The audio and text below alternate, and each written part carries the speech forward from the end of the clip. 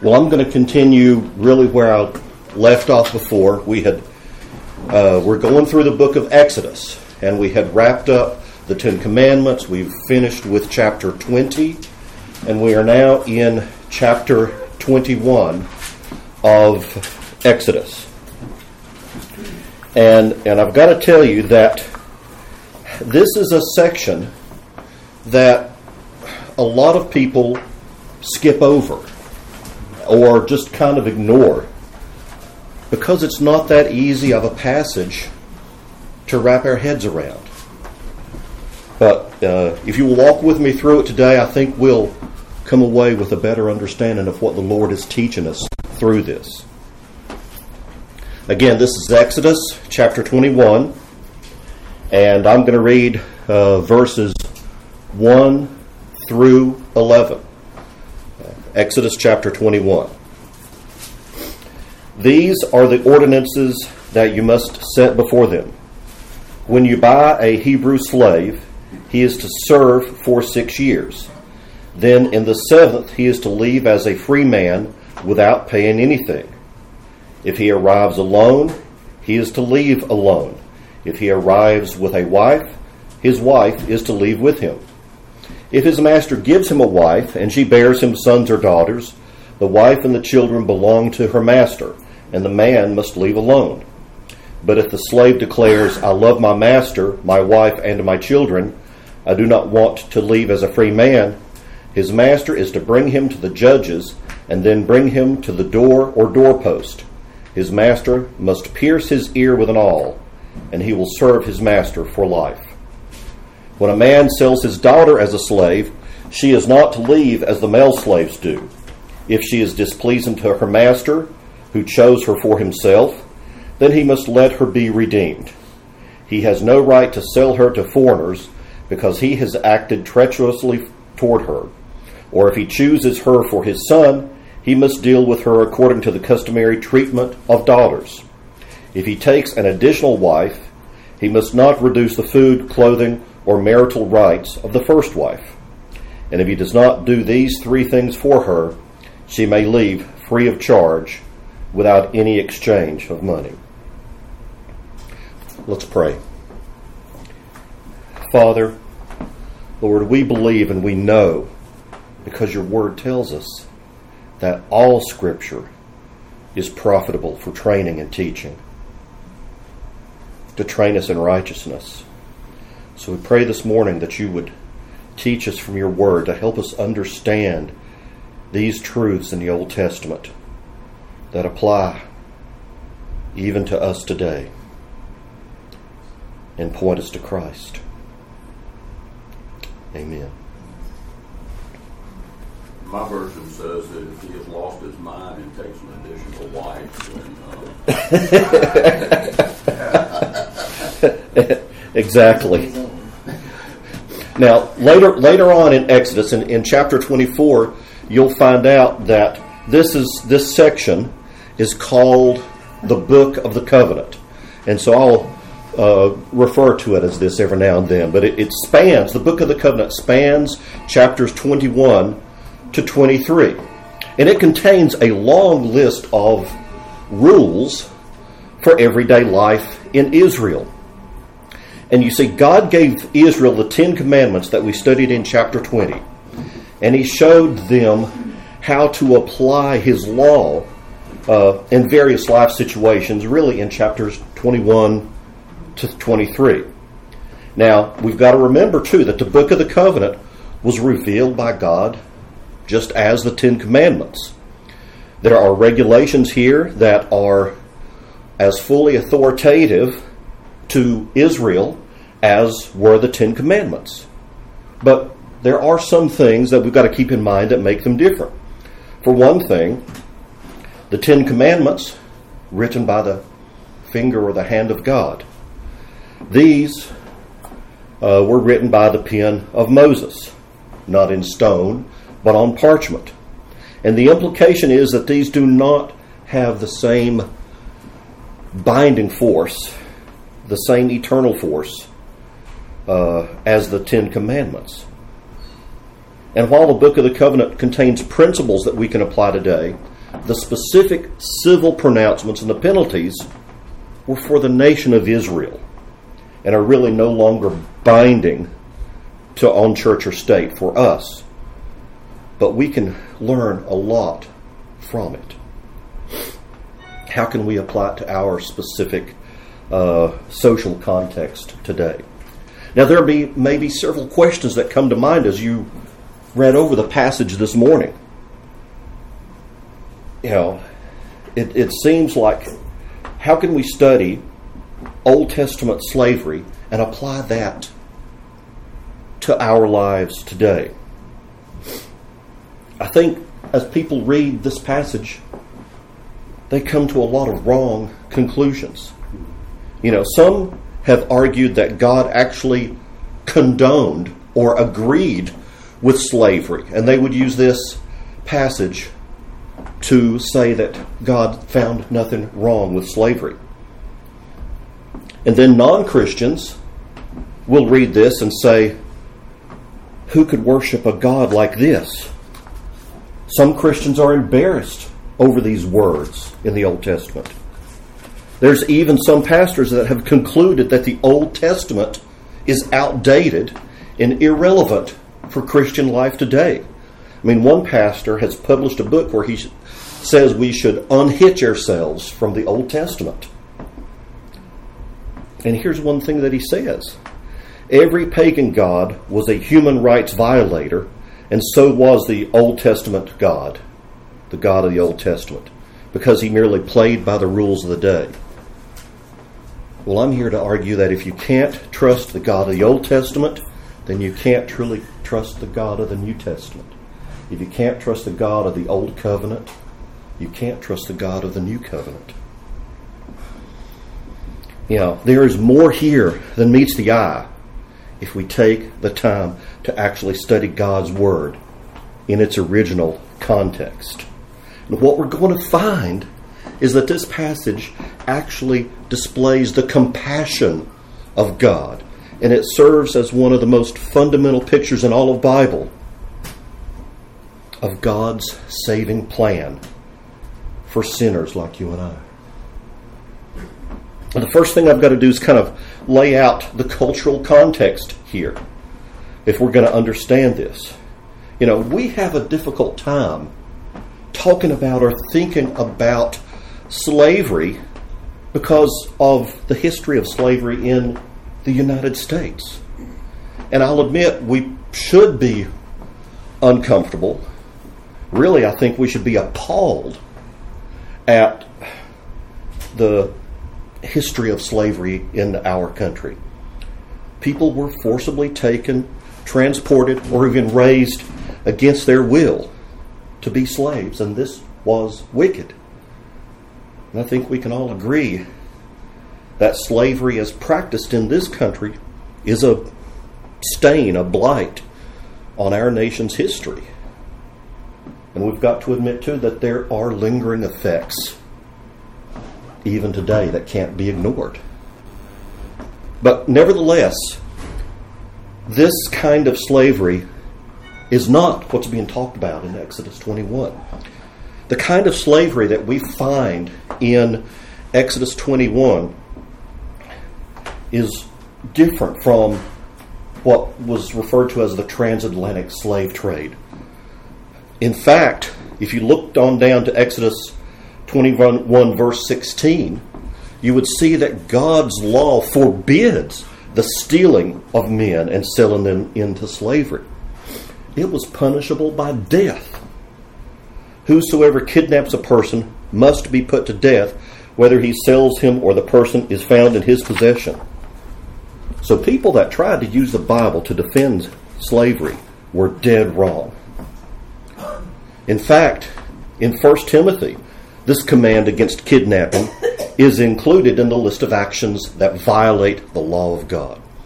So I would argue that in Scripture, in the Bible, there is zero tolerance for the type of slavery that took place in American history, the type of slavery, really not just American history, but the whole transatlantic slave trade. But with that in mind, we need to understand what Exodus 21 is talking about. That form of slavery is completely different. It's different from the Egyptian slavery that the Israelites experienced under Pharaoh. It's different from slavery that is even experienced in other parts of the world today. In fact, we've got to think for a minute. There's a great deal of regulations that seem offensive to us at first. But we've got to understand what was going on in that culture. There was economic destitution. People could not make a living. And this would affect the lives of men and women in the ancient world. And this is where we've got to think very carefully. There was no centralized government. There was no health care. There was no way to take care of your family if you lost your job. You might not be able to afford to feed your family. And they didn't have small families with just one child. They usually had a large family. There was no bank, really, to give you a loan. And so we find God's regulations to secure livelihood in the face of destitution, in the face of poverty. Now, understand that this type of slavery, this servitude, was voluntary for the Israelites. People hired themselves into the service of others because they were poor, because they recognized that the best way to meet their needs while paying off a debt was to be someone's servant. And servant is probably a better understanding or a proper word for it. Because the word slave is so tainted in our cultural terms, it's better to think of it as a servant. They were more like apprentices, hired hands, indentured laborers. They lived in the master's house where they worked hard in exchange for room, board, and an honest wage. And remember, this was an agrarian society, a farming society. You couldn't just walk down and get a job as a greeter at Walmart in this day and age. But we have a tendency, I think, to be chronologically snobbish. We tend to look back in time and think, oh, how far advanced we are, and we've got it all figured out. And if we could just go back to that day, we would have done it differently. But I would argue that no, we wouldn't have. So now you understand the type of slavery that's talked about in Exodus 21. And again, I want you to see that these laws were for the compassion of God, not the lack of it. Something else to think about is that the Book of the Covenant starts by addressing slavery, which in fact is the way the Ten Commandments, or the introduction to the Ten Commandments, begin. Before God gave his people the law, he reminded them that he had brought them out of Egypt, out of the land of slavery. And I think it's very appropriate for God to begin this Book of the Covenant with the same topic. The Israelites were former slaves who were now free. And it would be unthinkable for them to treat one another the way that Pharaoh had treated them. And so God begins this Book of the Covenant by regulating the relationship between masters and servants. It's compassion, really, if you think about it. We start with verse 2. Verse 2 says, but roughly, there is no permanent slavery in Israel. Slaves would get their freedom in the 7th year. They were given a chance to start over. This law prevented them from remaining as a slave, as a servant, for their entire lives. And instructions over in Deuteronomy tell us that they were to be set free, and they were not to be sent away empty-handed. The master who set them free was required to give them everything they needed to make a start in a new life. It says this: if your fellow Hebrew, a man or a woman, is sold to you and serves you 6 years, you must set him free in the 7th year. And when you set him free, do not send him away empty-handed. Give generously to him from your flock, from your threshing floor and your winepress. You are to give him whatever the Lord your God has blessed you with. Remember that you were a slave in the land of Egypt, and the Lord your God redeemed you. That is why I'm giving you this command today. And so this demonstrates, this proves that the biblical form of servant slavery had a constructive purpose to it. It was for the benefit of the servant as well as the master. And we've got to admit that this is not our way of thinking about slavery, is it? Ordinarily, it was just for the master's advantage alone. He gets work done at the slave's expense. But the purpose of slavery in Israel was to train men and women to be productive members of society. Remember, the reason that they had become servants or slaves in the first place was because they were in debt, sometimes through their own negligence, sometimes to make restitution for a theft that they could not pay back.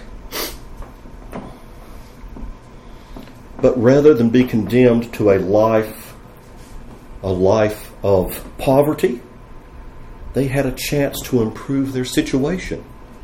So slavery was God's way of training irresponsible men to manage their own affairs and then be reintroduced into society.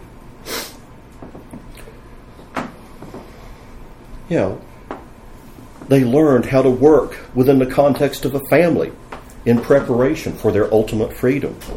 Thus, this form of servitude had a redemptive purpose. The goal was not bondage, but responsible independence. So the Hebrew servant was bound for freedom. Now we think about the manservant that's discussed in verses 3 and 4. If he arrives alone, he is to leave alone. If he arrives with a wife, his wife is to leave with him.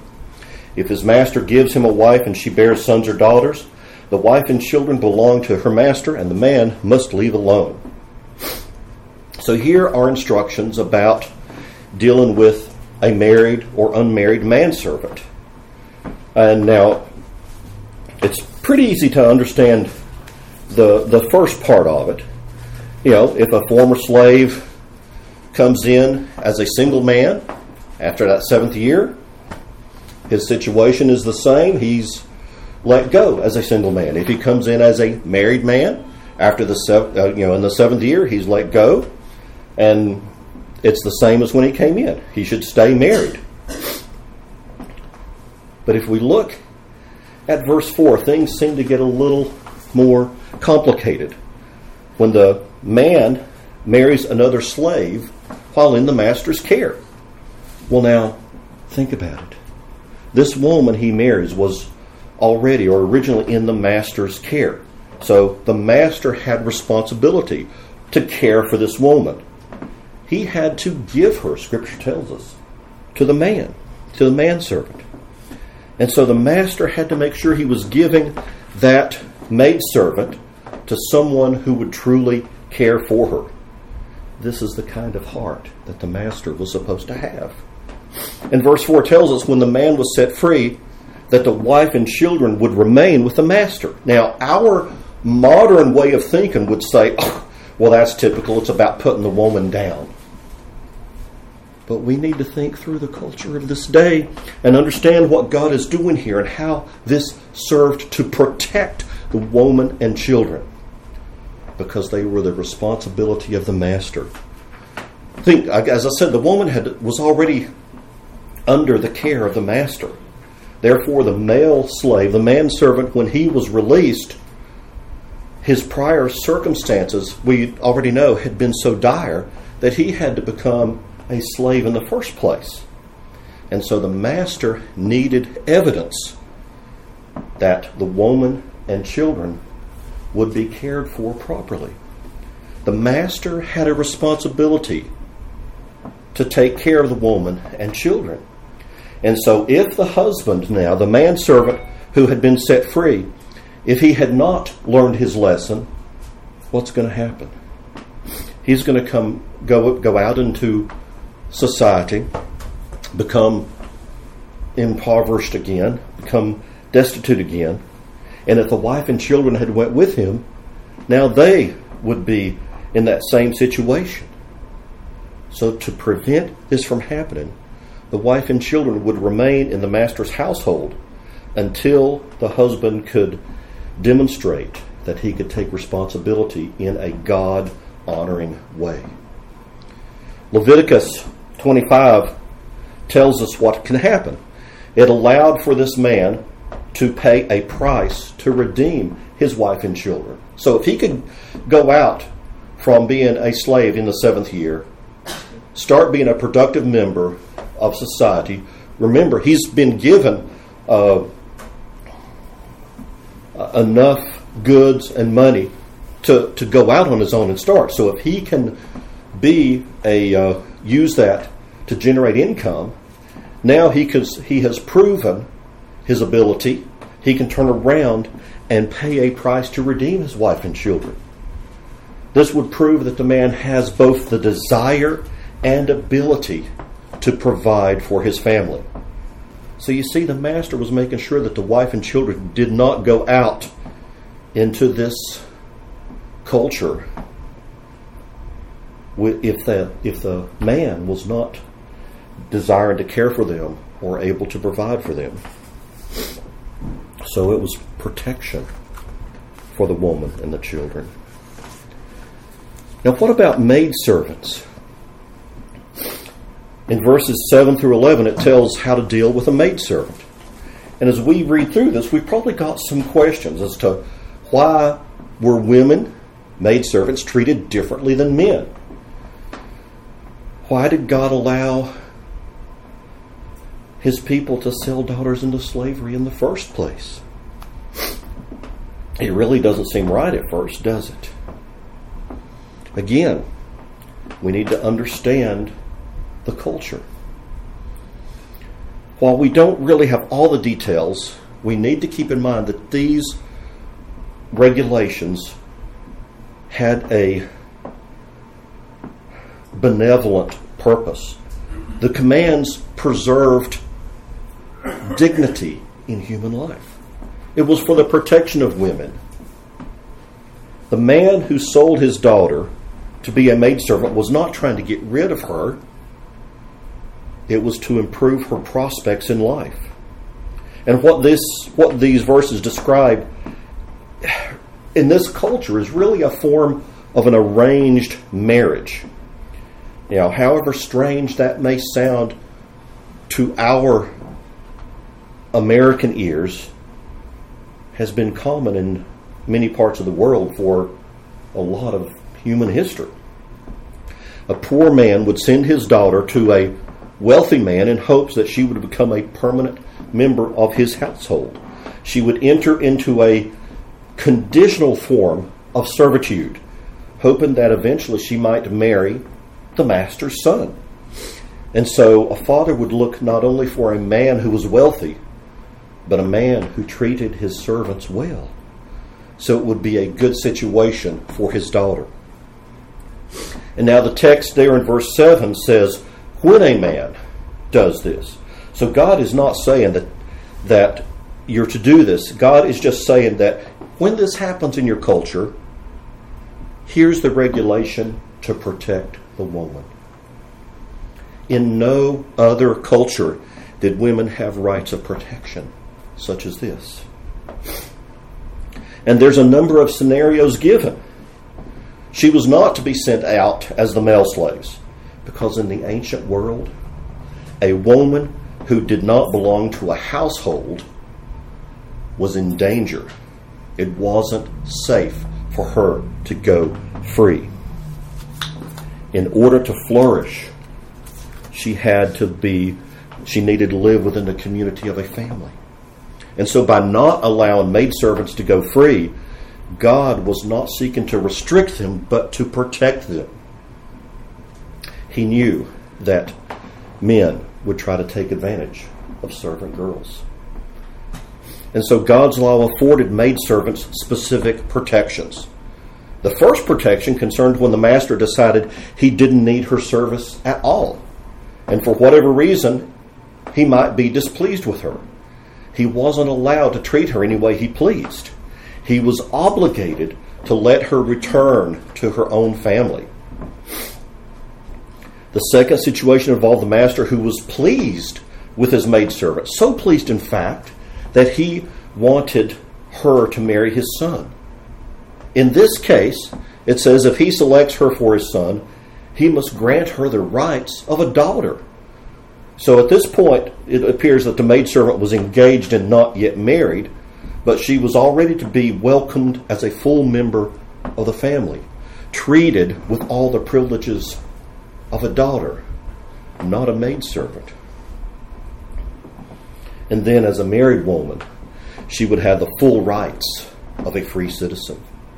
And the third scenario, as we walk on through this, is, as Greg had already mentioned, when he takes an additional wife, which was common in that culture. He could not treat the former maidservant with any less dignity than she had been treated with before. He's to feed her, clothe her, still have intimacy with her. Otherwise, he has broken his covenant with her. And she's to be let go, free, without even a redemption price being paid. And you see, this prevented masters from taking advantage of their maidservants. And notice in all of this, the welfare and the dignity were the concern. And the woman was protected and her future provided for. Now, even though we're not bound to follow the Old Testament laws today, they do teach us some practical principles that we can apply at home, at work, in our lives. And I think most important, they provide wonderful pictures of our salvation in Christ. The Book of the Covenant here has shown how a servant living with a bad master could be redeemed and go back home. It showed how a slave without any prospects could gain his or her freedom. You know, a male slave could work and gain his freedom. A female slave could marry the master's son. And these narratives ought to sound familiar to us. You can see the hints or the flashes of the gospel in this. We were born as slaves to sin. We've been oppressed by a cruel master, the devil. But when Christ was crucified, he paid the price to redeem us. And now we are free to go back home. To tell the story a different way, we were all alone living without hope. But when we came to God, he engaged us to his one and only Son. You see, the Bible describes the church as the bride of Christ, and we as the bride are married to the Master's Son. Just two examples of how the laws of Moses point us to the salvation of Christ. But I think the most beautiful picture comes from the law's special provision for a slave who wanted to enter into permanent service with his master. God said here, if a slave declares, I love my master, my wife, and my children, and I do not want to leave as a free man, his master is to bring him before the judges and bring him to the door or doorpost. His master must pierce his ear with an awl, and he will serve his master for life. It must have been a remarkable occasion. After 6 years of labor, a slave decided that rather than going free, he wanted to continue to serve his master. Some masters might take advantage of this law by forcing their slaves to keep working. And in order to prevent this, there had to be a public ceremony. First, the slave went before the elders of the community and made a formal declaration of his desire to keep serving. The Bible literally says the slave must be taken before God, before God's representatives. And today we would say that the slave the declaration would be made before God and these witnesses. And the slave would declare, "I love my master." And once the slave had made this public declaration, everyone went to the doorpost of the master's house, where the slave would lean up against it. The master would take a sharp, pointy thing, an awl, would jab it through the slave's ear. And this was symbolic. The ear, in one sense, is the most important part of the slave's body. Why? He has to hear before he can obey. By having his ear pierced, the slave was making a public commitment to do what his master said. The doorpost was also symbolic. Not only did it serve as the place to drive the awl through, but it showed that the servant is now attached to the master's household. The doorpost was marked with blood of a covenant between a master and a slave. And this form of servitude was totally voluntary. Anyone who saw the servant's pierced ear now would know that he has chosen to serve. But why? Why would anybody make this choice? What could persuade a man to renounce his freedom and remain bound to his master? The answer is love. The slave who had his ear pierced swore an oath of allegiance. "I love my master."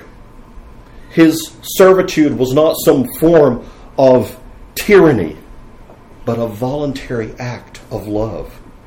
And this raises a question, though. What kind of a master would deserve such love? The master who deserved this love must have been a good master. He took care of all of his servants' needs. He was a kind master, one who treated his servant like a friend, a generous master, one who had his servant's best interests at heart, a loving master.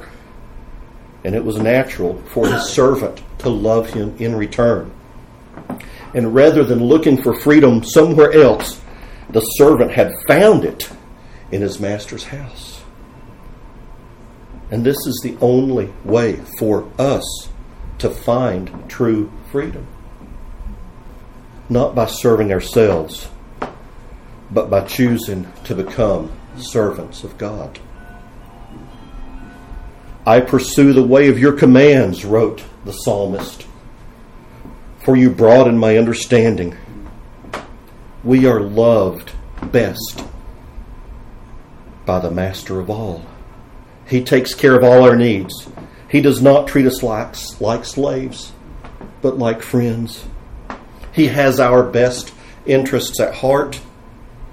And if this is all true, why would we want to serve somebody else? But wait, there's more. I sound like an infomercial here. We serve a master who made himself a slave, taking on the very nature of a servant. This is the story of our salvation, that the Son of God did not come to be served, but to serve, and to give his life a ransom for many. Jesus always chose to do his Father's will. We could even say that he is the servant who declared, "I love my master and my wife and children and do not want to go free."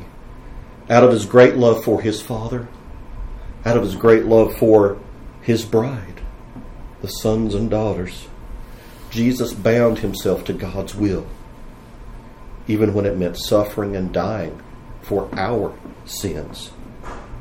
The greatest service of all was his death on the cross for us. So if a servant loves a master who takes care of him and treats him like a friend, imagine what that servant would do for the master who saved him, and at the cost of even his own life. We are loved by such a master. Why would we want to serve anyone else, lest of all ourselves? What we ought to do is give ourselves entirely to his service. We are called to make a public declaration of our allegiance to Christ. We are called to listen to his word and obey his voice. We ought to be saying, I love my master, and I want my heart to be bound to him forever. You see, service to such a gracious master is not bondage, but freedom. Ambrose had something, an ancient church father. He said, the man is truly free who is entirely God's. The man who is truly free is entirely God's.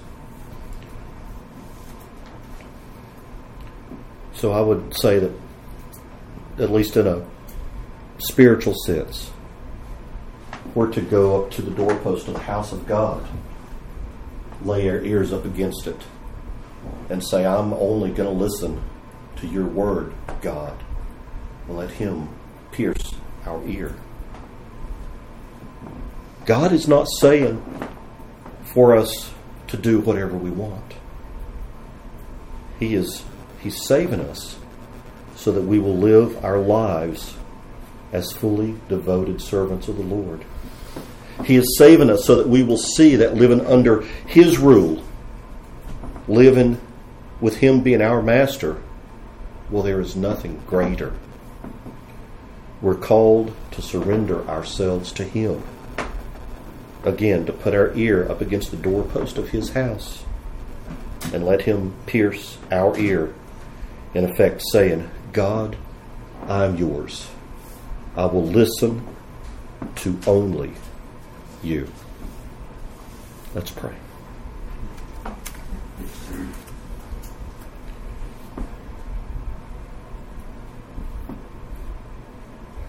Lord, Father, thank you for your word. For every bit of it instructs us and teaches us. It instructs us and teaches us in the knowledge of salvation and who Christ is.